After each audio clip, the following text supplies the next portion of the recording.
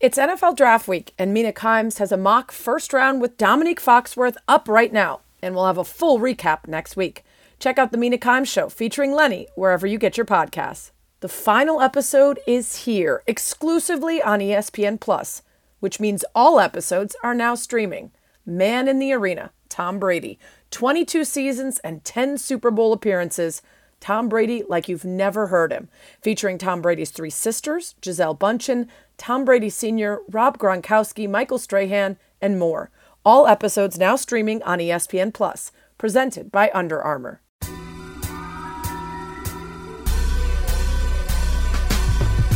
Welcome to That's What She Said with Sarah Spain, a podcast about, well, whatever the hell I want.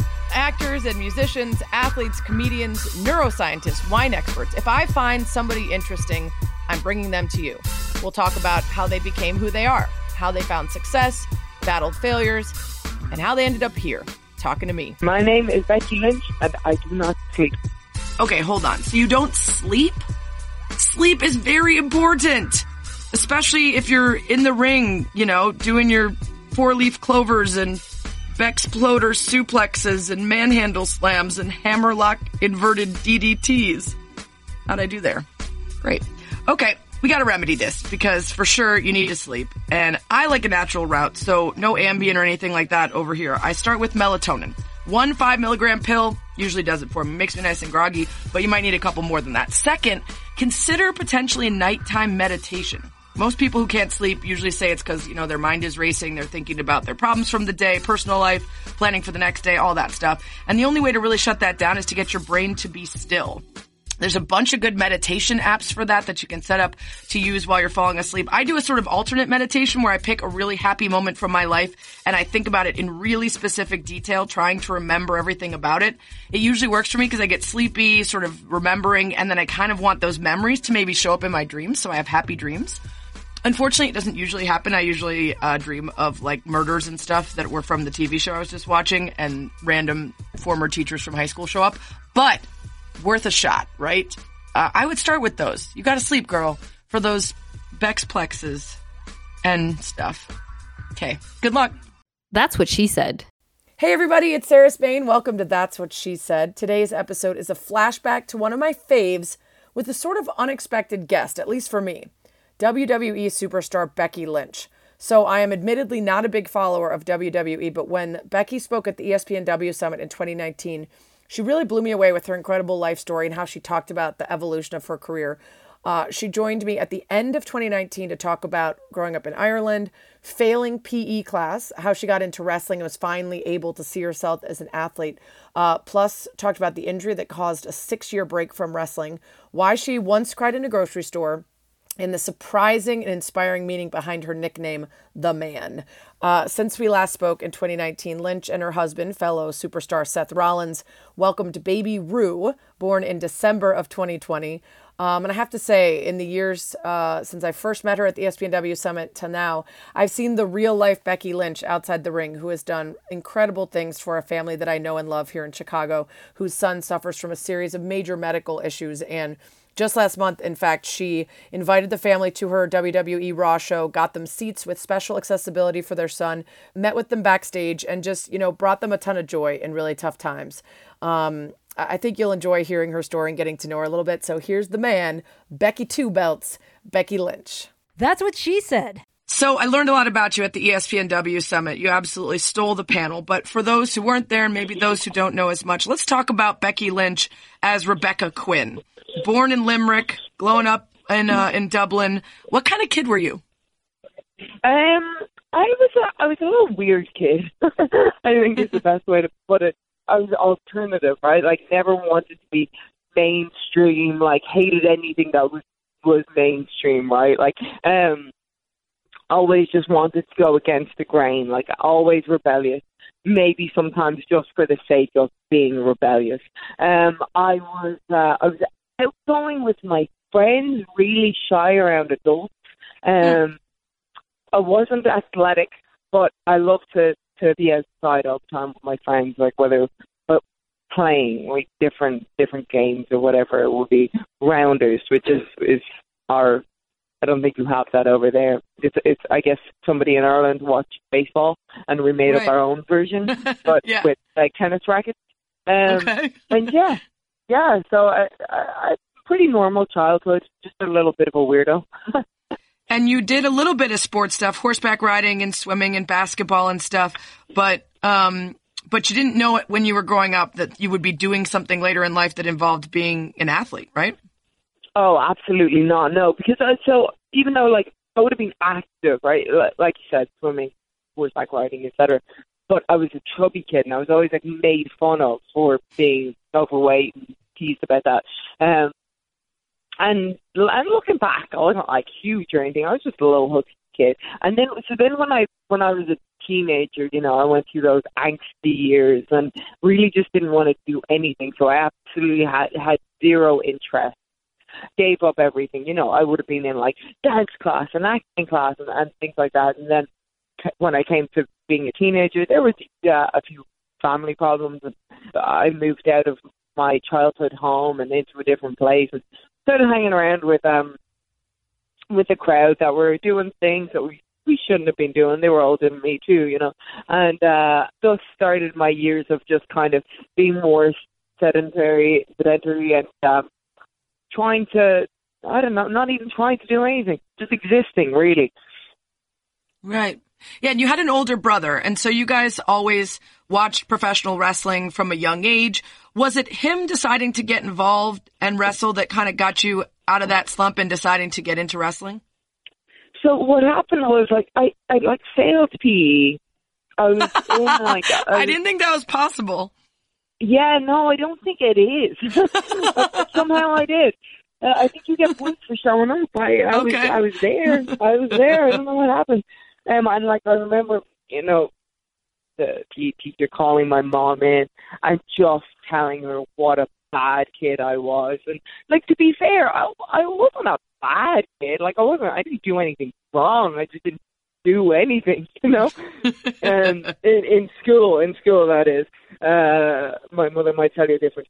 But yeah, so and my mom left in tears, and I was getting ready for my junior shirt at the time. I'm not sure what the equivalent is, but it's like your mid high school big exam. And I was just, man, I was like, my life, what am I doing? I'm like drinking and smoking. I'm doing things that I shouldn't be doing. And I'm 15. Like, I'm feeling, I need to get my act together. And I started thinking, like, how can I get in shape? I didn't want to go to the gym because, like I said, I was an alternative kid, and that seems too mainstream for me. And so then my brother found out that they were opening a wrestling school in Ireland. I was like, oh, man, I want to do that. And he's like, you're not doing it. And I was like, oh, well, we'll see. And so it's the day that it opened. He went down, and I went down separately from him. Found my own way down. And then I started, and it was a thing where I started, and I was terrible. But, man, I loved it. And I for the first time in a long time, I felt like this sense of community and belonging. And for the first time ever, like, it gave me a drive that I hadn't had, like a passion and a purpose. And I just wanted to get better at this thing. But my brother always had these things. Like he was always picking up hobbies. Like he was an artist, and he would do that diligently. And he was in a band, and he learned to play different instruments, and he was great at that. And so, but I just didn't have any of those things that I sunk my teeth into. And I always wanted one, but I can never find one. I might pick up something for a week and then discard it. But this was something that I want to be really great at this. So what was it that drew you to wrestling? It's performance, which sounds like something you would have been shy, at least around adults with, and then physical activity, which you also weren't particularly into. But when you put them together, somehow there was a magic there for you? There was something about the toughness. Right now, I grew up watching a show called Tough Enough. That was a WWE show, and it was all these people who wanted to be wrestlers. And they would show up, and they wouldn't be sitting over. They would drop it. They just wouldn't be tough enough. Right, like the name. But there was something about that toughness that I just wanted to prove it to myself, you know? Like, I felt like I had been through some stuff, you know, and I kind of felt like I was maybe a little hardened in certain ways, and probably not really in hindsight. But I just kind of wanted to prove that I can pump myself through anything, and survive and persevere and thrive. And this was my opportunity. And the thing is, as well, was that I was the only girl, and I think that I liked that worked for me too, because I've always gotten along well with guys. Maybe this is wrong of me to say, and maybe I shouldn't say, but I think if there was girls there, I wouldn't have done as well as I did, because I think I would have, because I was so bad, right, and I was so unathletic. But I couldn't compare myself to the guys, right? But if I saw another girl that was just so much better than me, that would have been able to pick up everything, I probably would have compared myself and maybe would have gotten a lot more disheartened and possibly would have given up quicker. But the fact that I didn't, and it just kind of shows you, it's kind of like a thing with life these days, right? Because we're constantly comparing ourselves, and maybe that's why people get sad quicker, and we're always comparing, and I think the fact that I didn't have anyone really to compare myself, it's just a real benefit for me. Another day is here, and you're ready for it. What to wear? Check. Breakfast, lunch, and dinner? Check. Planning for what's next and how to save for it? That's where Bank of America can help. For your financial to-dos, Bank of America has experts ready to help get you closer to your goals. Get started at one of our local financial centers or 24/7 in our mobile banking app. Find a location near you at bankofamerica.com/talktous. What would you like the power to do? Mobile banking requires downloading the app and is only available for select devices. Message and data rates may apply. Bank of America N.A., member FDIC.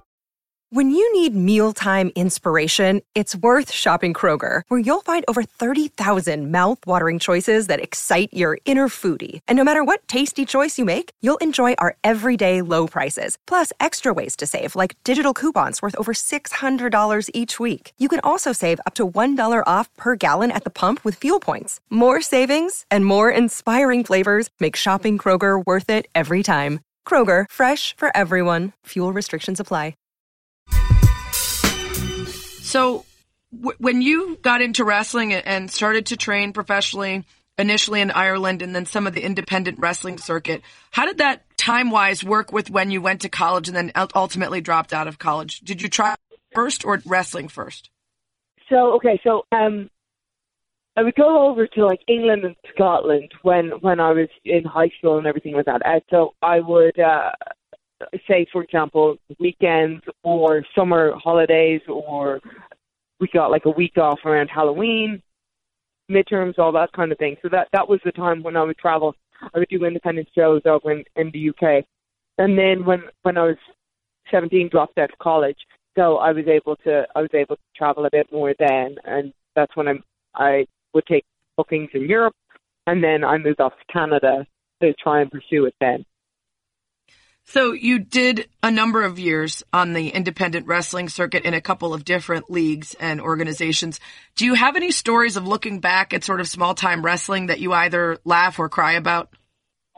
Probably nothing that I really cry about, but I look back at it like so fondly, right? And like I was so poor. I was not making any money, and I was, wrestling in front of maybe, if I was lucky, a big crowd being 200 people. Oh, actually, I do have a story.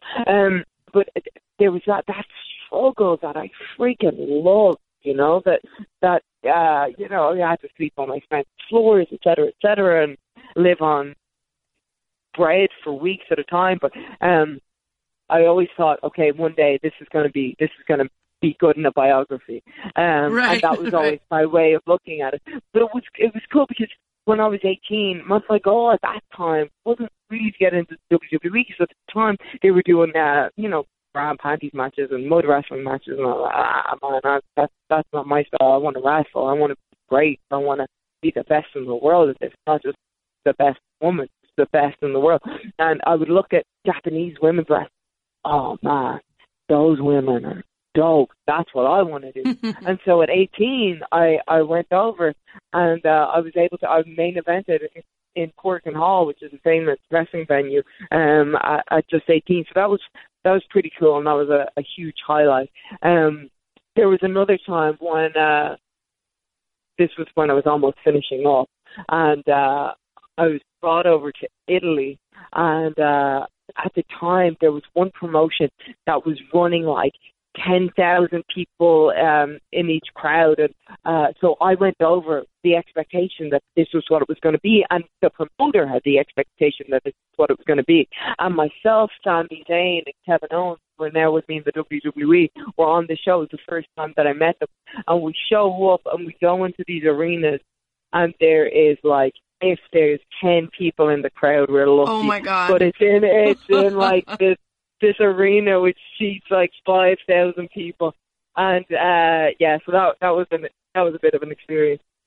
Oh gosh, yeah. I mean, as long as you make it, you can look back on those times and sort of be like, that made me better, that made me stronger. If you never make it, it's like, that sucked. That was terrible. I didn't have anything to eat and I slept on floors, right? But thankfully you have it for the book now, and you kept making your way up. Although you did have a 6-year break from wrestling. So in 2006, you're in Germany and you suffered a head injury, all sorts of, headaches and buzzing in your ear. Your vision was affected. What did you do? And did you think you would eventually get back to wrestling? Wow. That turned into, especially right after just a dark time in my life, because, so I'd gotten a fairly substantial concussion. I come home, my eye is in bits hanging out of the socket, and I'm wearing, sunglasses, and not really, that's not exaggerating, but it looks pretty awful. And I come back and I'm at home. I'm only 19 at this time. And I'm wearing sunglasses inside. My mom's like, what the hell are you doing? I'm like, wrestlers and rock stars, Mom. Don't worry about it. She's like, take them off. Take them off. The freaking eyes, bitch. She's begging me to quit. She's just like, what are you doing? Like, and at that stage, I couldn't point to anyone and say, no, I'm going to be like them. That's the career that I'm after. Because so I pointed to WWE and she saw like women being objectified. That's not what I want. And there was just nothing that I could say that would make her feel more comfortable about my career choice. So anyway, in the meantime, I'd booked a personal training diploma over in Orlando, right? Because I figured that way I can be back in America, so I have easier access, more of the independent circuit, and I can get a plan B if this doesn't work out. Look, I think as soon as you start thinking of plan Bs, you're out, you're done. Like, it becomes plan A. So anyway, so I go over, I'm halfway over, I have a stop over in New York, and I call my mom on a payphone, because that's what we did back then, and she answers, and I'm like, Mom, I'm so sorry, I'll go back to college, I'll quit this, I'm sorry, I just want to come home. And she was like, no, you're not coming home. So you've given up on everything, you haven't followed through, you've lied to me, you've this, that, whatever. She's like, you're not coming home, you have to see this through. So off I went to Orlando, and then I was stuck in this little apartment, this grey, dismal apartment with very little money, and I kind of shook myself off from the wrestling world. I kind of couldn't face it. I couldn't talk to anybody. I couldn't say, look, I'm depressed. I'm in a low point in my life, and I don't know if I want to do this anymore. I don't know if I can do this anymore. And so I just shut myself off. Probably burned a few bridges by doing that, but it was a shame thing. Of just not being able to own up to anything. And so then anyway, that was done. And did my personal training diploma. I came back. I ended up working as a flight attendant for 2.5 years. I ended up doing random courses, like teaching English as a foreign language. And I toured, and I, backpacked around Thailand and Cambodia. And then after a while, I kept just trying to find what it was that I wanted, so pick up various martial arts, and maybe that would be my passion, or go scuba diving, maybe that would be my passion. Nothing felt right, And so then I was like, okay, well, the thing that I loved was a performance.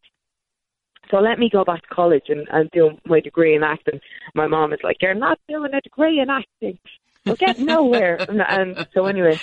And, been there for that one. Oh, yeah. And so anyway, so unbeknownst to her, I went off and I auditioned for the American Academy of Dramatic Art. And the guy was like, brilliant. Here's the highest scholarship that we give to people. And I come back and I tell my mom, look, Mom, I think I'm pretty decent for this. And so then I go audition for different colleges in Ireland, and I get in, of course, because I wasn't actually terrible like my mother thought that I would be. And so then I go and I do my acting degree, and then when that's done, I'm looking for work, and I'm handing out my resume everywhere, my headshots everywhere. It lands on the Vikings set. They were filming in Ireland at the time, and I get a call, and it's from the Stunt Guild. They're like, hey, Stunt Guild of Ireland here. Man called Paul Burke, and he was like, yeah, you do stunts? And I was like, yeah, sure, that's what I do. And he was like, oh, I'm here on the Vikings. Would you like to come down and do a stint? I was like, yeah, of course, yeah, brilliant. So anyway, I hang up the phone. I'm like, oh, God, what have I got myself into? So then I go down to a wrestling school. I'm like, oh, God, it's good at wrestling when I wrestle. So maybe if I use that confidence and I applied this, nobody would be none the wiser. So I went down, and when I was at the wrestling school, the guy that was teaching the class was like, oh, man, you haven't lost it. Have you ever thought about going for WWE tryouts? And I was like, nah, man, that ship has sailed. I'm going off. I'm going to move back to New York, because I lived in New York working as a bartender for a little bit in college. And I was like, I'm going to go there. I'm going to live the dream, work as a waitress probably, and try to get some work. And now I've got this stunt thing going for me. He's like, well, I think you should think about it. I think you'd get it. And I took about 2 seconds before I was like, oh, yeah, this is it. This is what I'm meant to do. That's great. It's like it came back around at the right time. And how long after you met with this guy at the Wrestling Academy and he urged you to get back involved, how long before you signed your deal with WWE? So I think my tryout was maybe like 4 weeks later.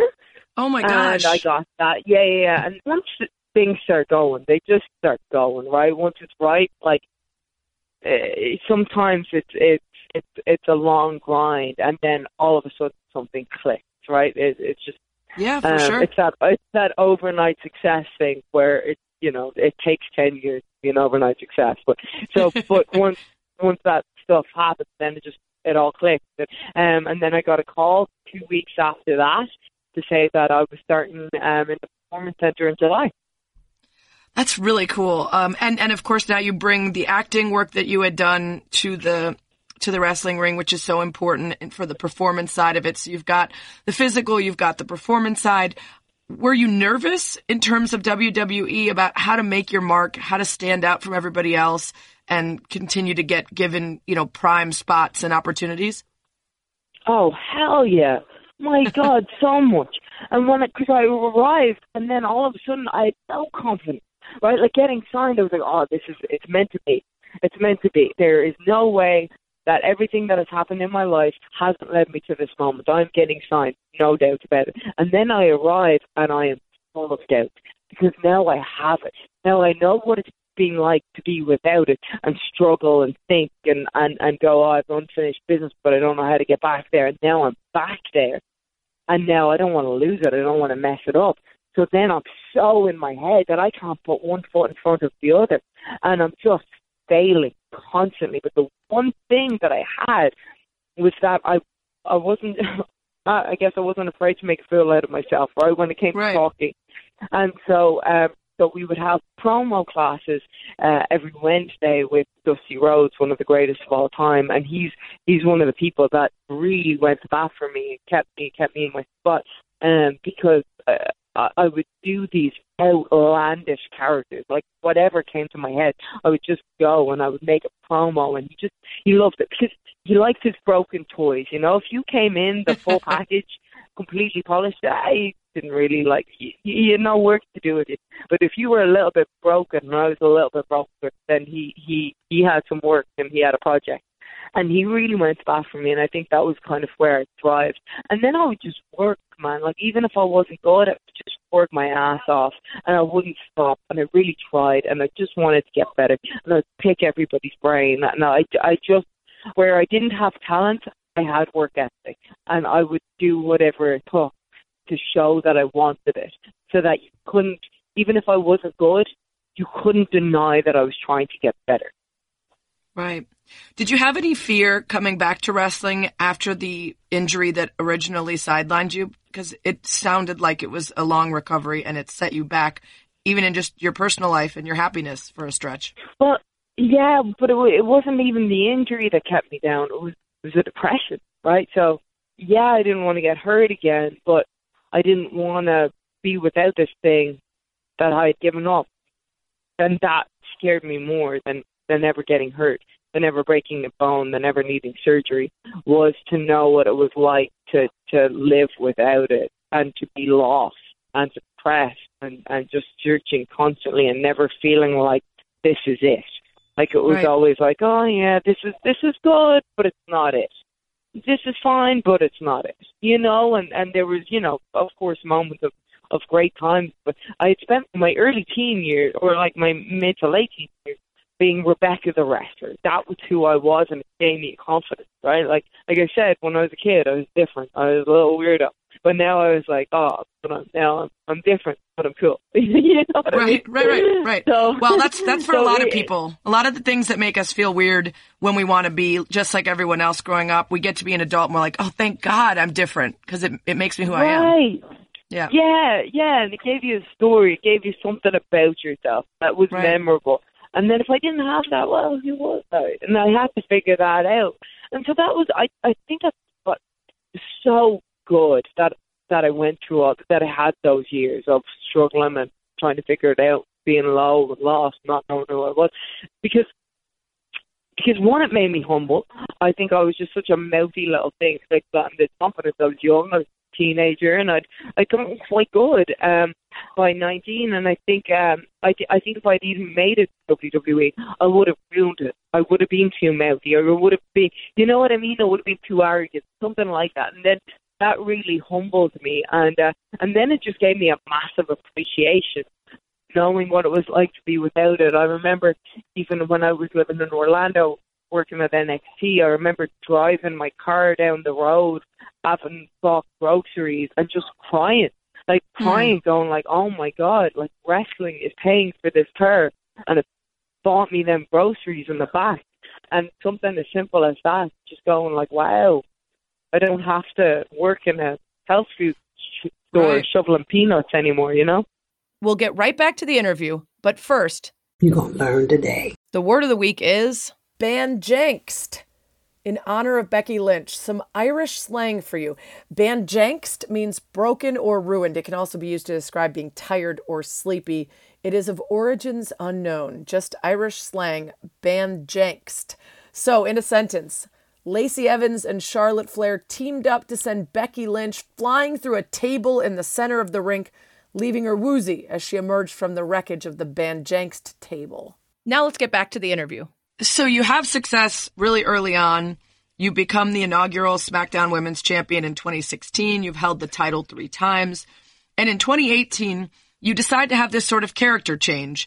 You become the Man. So before we get into that name itself, tell me, why did you decide to evolve? Why did you decide to change who you were and sort of your character? There was no choice. So when we came up, things went fairly well, but I was never seen as the one that was it. You know, it was always kind of like, yeah, but she's not the one. You know what I mean? And I was like, oh my God. But I always had this connection with the crowd. Always had this just undeniable connection. I like them. They like me. We're both. We're all in this together. Let's do this thing. You know, I love wrestling. You guys love wrestling. Let's go do some wrestling. And so I had a really bad year wrestling-wise in 2017. Just not doing anything. Like, just kind of about to do something, and then something would happen, I get taken off TV. About to do something would happen, I get taken off TV. Like, it was just kind of very stop and go.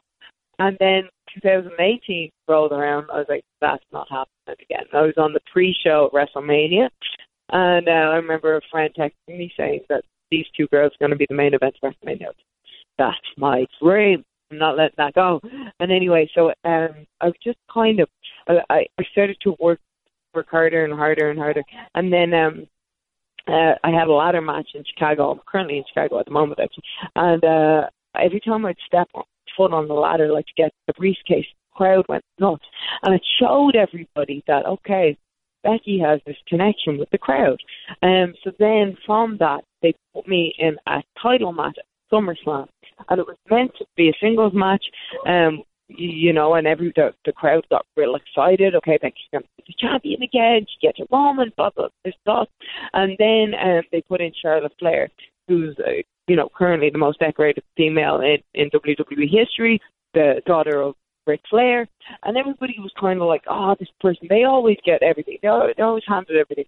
And so at the end of the match, I had my finisher locked on the current champ, Carmella, and Charlotte hit me with her finisher from behind, right? She went over, pinned me 1, 2, 3. And then after that match, I slapped the head off her, whatever. It was supposed to be what we call a heel turn, which means turn into the bad guy. But the crowd just erupted, which of course they would. Of course they would. Because they saw me be the underdog, be constantly overlooked, constantly struggling, constantly there to make other people look good, to make other people the star, but never really be the star themselves. And they saw my hunger. They saw the promos that I cut. They saw that I was constantly working, but that other people were being handed things. And they related to that.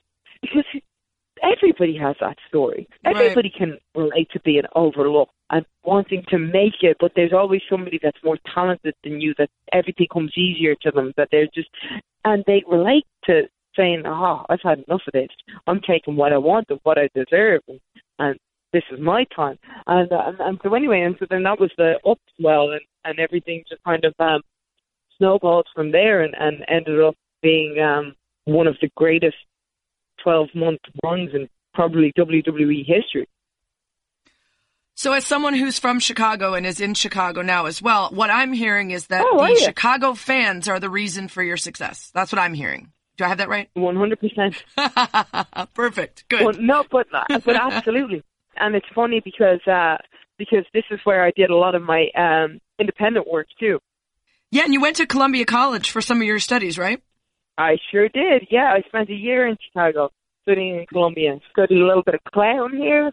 I loved it. And your fiance, Seth Rollins, is from Illinois, not Chicago itself, but the area. No, Iowa. Iowa, okay. For some reason, I thought I read that he also had some connection to Moline, Illinois, or something like that. Well, that's the airport, because the Quad Cities. Okay. Okay. By the way, I'm always curious. Do you call each other Rebecca and Colby or Becky and Seth? Rebecca and Colby. Okay, because that would be weird, right? If you called each other by your wrestling names, but it's also probably weird for half the people to always be calling you one, and then half of your family and friends calling you the other. Yeah. But when I'm referring to him in conversation, it's always Colby. Yeah. Yeah. Okay, so tell me about the name The Man, because as someone who's not as familiar with WWE, when I started seeing you taking everything over and you were the man, I had the natural reaction that a lot of women and woke dudes have, which is like, why you gotta be the man to be the best woman? Why can't you be the best woman? But I love the way you described it at the ESPNW Summit. So tell us how you came upon that. So look, in my line of work, and in all sports, in all life, whenever the person is the top, they're the man, right? Like, oh man, freaking Tom Brady, he's the man. LeBron James, he's the man. Ric Flair was the man. Like Seth Rollins was the man. And I was like, okay, well, I'm the top dog now. Now I'm the man. None of y'all cutting them up. I'm the man. And so if I call myself the woman, do you think anybody would have? Honestly, it's not polarizing. It doesn't make people think. It's not thought-provoking, and it doesn't elicit a conversation. But when you call yourself the man, when you say, "Look, I am the top," and it's not a gender thing. It's not a gender thing. It's elite thing. Yeah, it's just the way that we have in our society have sort of labeled the top dog is the man. Yeah. And so, and you're right, it's attention grabbing and it takes over in a way that labeling yourself the best woman or the woman or anything, it just wouldn't draw people's attention. And you've clearly had a ton of success since that sort of evolution and that stuff. There's a little girl named Milena Lindbergh, and she had her birthday party recently. She had a Becky Lynch cake that said the man on it. All the decorations. She dressed as you for Halloween and actually had a couple questions for you. So here's Milena's questions for you. Hi, Sarah. Thank you for letting me ask Becky Lynch a question. I have been thinking about this all weekend. Say hi to Banks, Fletch, and Hodge from me. Those are my dogs. Hi, Becky. Congratulations on being Romulus champion and beating Ronda Rousey. My little brother Major walks around going, whoa! I have a couple questions for you. Who is your toughest competitor you have faced so far in your career? Do you ever want to be anything other than a wrestler? I am a vegetarian too. How long have you been one and why did you start? Do you miss living in Ireland? Okay, so it was a lot of questions. I said one, but we're going to allow Milena to have all of them. So let's start with the toughest competitor you've faced. I know, so cute. Either Sasha Banks or Charlotte Flair. What do you want to be when the wrestling career is done? I do something creative. Look, I studied acting. I love performing. That's something that I've always wanted to go back to. Luckily, a few more opportunities have been presenting themselves recently. It's storytelling. It's the ability to emote, the ability to make people feel something. I love it. I love it more than anything. So I'm always going to be in something creative. Do I miss living in Ireland? I miss my friends and my family. I know that I wouldn't have the opportunities that I have now if I was living in Ireland. And then I was a vegetarian for years upon years upon years. I started probably when I was like 15. And then I actually started eating meat when I got signed by WWE because I thought I'd probably need a little bit more muscle. And then about 2.5 years ago, I was like, I don't want to do this anymore. I feel bad. I love the animal. And so then I stopped eating meat. Yeah, I'm about almost 2 years in as well, so I'm with you on that one. I can't go quite vegan yet because I just love cheese too much. Cheese is my favorite thing, so I'm not quite there yet. The thing is, I can't go vegan actually just because I'm freaking allergic to everything. So, I'm allergic to soy, I'm allergic to pea protein, so I'm like, if I don't eat some amount of animal products, whether it be eggs or yogurt or whatever, then I'll actually have no protein, but just let me make sure kind it's of ethically important. sourced. Right. Yeah. Kind of important for your gig. Well, I've just loved talking to you. I know you don't have that much time, so before we let you go, you do have to do the one thing that everybody does and nobody expects. Didn't expect a kind of Spanish Inquisition. Nobody expects the Spanish Inquisition. That's right, the Spanish Inquisition, the 10 questions everybody gets and nobody expects. Number 1, what's your desert island album? You can only have one. Lightning Bolts by Prozac. Oh, such a good one. My wedding song is on that album, too. Which is your wedding song? Future Days. Oh, what a song, man. I know. What a it's freaking the best. song. It's the best. Yeah. Number 2, what habit or quality do you think has contributed most to your success? Determination. Number 3, what would you consider your biggest failure? It's hard to say failure because either learn or you win, But my biggest failure, maybe it's giving up. I don't know. Right. Well, you found your way back, so you learned, which is... I did find... Exactly. It's so hard to say. It's so cliche, and, we feel like failures all the time, but then we look back and we go, but if you didn't do that, then this wouldn't have happened, right? You learn from it. Everything really does happen for a reason. I tell this all the time because I get to this question and most extremely successful people have a lot of trouble with it. And I think it's partly the mindset that you're going to learn from it and then you don't wallow in it. And then when you have to be asked about it, you don't even remember that you failed because you've already turned it into something positive. So it's not surprising. But you have to. You have to. It's the only way we learn. And I always say that you learn more from, if I go have a terrible match, I will dwell on it. I will think about it. I will never want to feel that way again. It will eat at me for weeks upon weeks, maybe months, maybe even years. If I have a great match, then, that was good, and then I don't think about it. I don't learn anything. So you need them failures. You need those hiccups. Number 4. I think I know the answer, but have you ever been in a fist fight? Yeah, I have. Like a real knockdown at a bar, take your earrings off kind of fight. Yeah, no, I was in a fist fight, but it was when I was a little kid. probably like 10. Okay. Yeah. All right. Number 5, if you could switch lives with anyone for a day, who would it be? Maybe Eddie Vedder. I'd like to see how he lives. Yeah. I'd like to be able to sing and see Eddie Vedder for a second. Just look out at a crowd of thousands of people that are just like made so happy by the thing you do. You get to do that too. Which is a nice thing. that. You do that. You do that. Just in a different way. With the lyrics. Yeah, exactly. That was my musical talent. Number 6, what's the most embarrassed you've ever been? The most embarrassed I've ever been. There was one time when I was on a first date with a guy, and we went out, and I was wearing like a dress, whatever. I get out of the car, I go to put money in the meter for the parking, and he's like, Rebecca, and my dress was not my underwear. Oh, that's good. That's good. Yeah. Number 7, what's the thing about yourself you'd most like to improve? The thing about myself that I would most like to improve is I'm pretty wonderful. No, just kidding. God, what would I most like to improve? Oh, maybe my ability to say no. Oh, that's a good one. Yeah. We've talked about that on this podcast several times. It's a tough thing for people who are active and ambitious and want to help out and all that stuff. Number 8, if you could be commissioner of life for a day, what one rule would you enforce that all of society would have to adhere to? Probably, if don't sing along and selfies on your freaking Instagram stories. Nobody likes that. So annoying, and you're not cute when you do it. You just look like an idiot. That's Please very stop. specific. Please I enjoy that. Stop. Oh my God, it hurts my soul. Unless you're when Eddie I see Vedder. it. Unless you're Eddie Vedder. Eddie's way too freaking cool for that. That's so true. Eddie He would doesn't have never. a social He would media. never. He's too fucking cool. That's right. Number 9, what's the most scared you've ever been?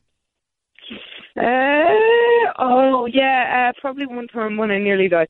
So it was actually myself and Charlotte were driving from one live event to another, and we're on the road, and this is in Detroit, and 2 cars just go whizzing past us, and I go, holy crap, that car nearly boom, and we get sideswiped. And we swerve all over the road, and then land right into a wall, and then we go skidding past that, and I look over at Charlotte, and she is just covered in red stuff. It turned out that it was my meal from the back of the car that went flying, but I thought it was blood. And then we're in the middle of this place in Detroit, right outside of 8 Mile, and nobody stopped for us, and I was scared to go back into the car because I thought it might explode, and to get my phone, and we're trying to figure out how to get some police there. But that was pretty scary. Yeah. Still made the show the next night. Oh my gosh. Yeah, that's terrifying. Yeah. Number 10. What 3 words would you most hope that people would use to describe you? 3 words I wish that people... integrity. Okay. Genuine. And then smart. Yeah, those are good ones. I hope. We'll allow you to have a 4th. It's just the man as one word. We'll give you that one too. All right. Okay. And then finally, who would you recommend that I have on this podcast? Who's someone that's good to talk to? Oh, I'm a little biased, but I mean, I think Seth Rollins is extremely interesting. That'd be a good one. Yeah. All right. I'll look into that. Hey, thanks for the time, Becky. I know you're super busy. Thank you so much for making time. Thanks a million. That's what she said. Oh, yeah. One more thing. This is a place for me to rant or rave about something, tell you something to read, watch, listen to. Just a good story I've got. And this week, 2 sort of heavy things, but I think really well worth your time. The first, if you're a regular listener and have been for a very long time, many years ago, early on in this podcast, sports writer Jonah Carey, baseball expert, was a guest on this podcast. He was recently sentenced to 21 months in prison for repeated incidents of domestic assault of his ex-wife, including several while she was pregnant with their child. And This came as such a shock to so many of us in the sports world. I'll admit I did not know him well, but I had met him in person, had him on the podcast, had him on my show numerous times, and came across as a really great, really nice, really supportive guy who had spoken out about athletes who were abusive and social justice issues that made you think he was one of the good guys. And it's such a good reminder for us to learn that what happens beyond closed doors and what happens in those intimate partner relationships can be shocking. And to believe, to start by believing. And thankfully for his ex-wife, she has audio and video of some of the abuse. She's bravely gone public with her story, and there was accountability for him and his actions, which is so rare compared to so many of these cases. But she decided to go public with her story to try to encourage other women to leave abusive situations and to let them know that even when it feels like there isn't, there is a way out. So you can find the CBC News, The National, interview on YouTube. You can search CBC News, The National, and Jonah Carey, and that interview with his ex-wife should come up. Very, very brave. Also, some incredible reporting from ESPN's own Tom Junod and Paula Levine called Untold, and it's the story of a serial sexual predator on the Penn State football team years before the Jerry Sandusky abuse scandal came out, but while Joe Paterno was the head coach. It is a gripping and terrifying read, but so necessary for a number of reasons. One, to put into context how schools, companies, churches, groups really seek to protect and insulate their spaces instead of acknowledging and fighting evil and helping it be public so that it can be prevented. Also, failures of the justice system, where this person was caught and held accountable very briefly, let out back into the world, where he went on to not only rape more women, but murder someone, and the silence and the ways that these women are failed over and over again. And I think the more we learn about these situations and cases and the more we see them, the more we can spot them and the more we can work to make sure that in the future, these people are held accountable. So it's called Untold. It's on ESPN.com. Check it out. You can always tweet me at Sarah Spain if you have guest suggestions, questions, dilemmas. You should always go to the iTunes or podcast app, follow and subscribe to That's What She Said with Sarah Spain. Rate it 5 stars. Please give it a nice review. Thanks as always for lasting about an hour with me. That's what she said.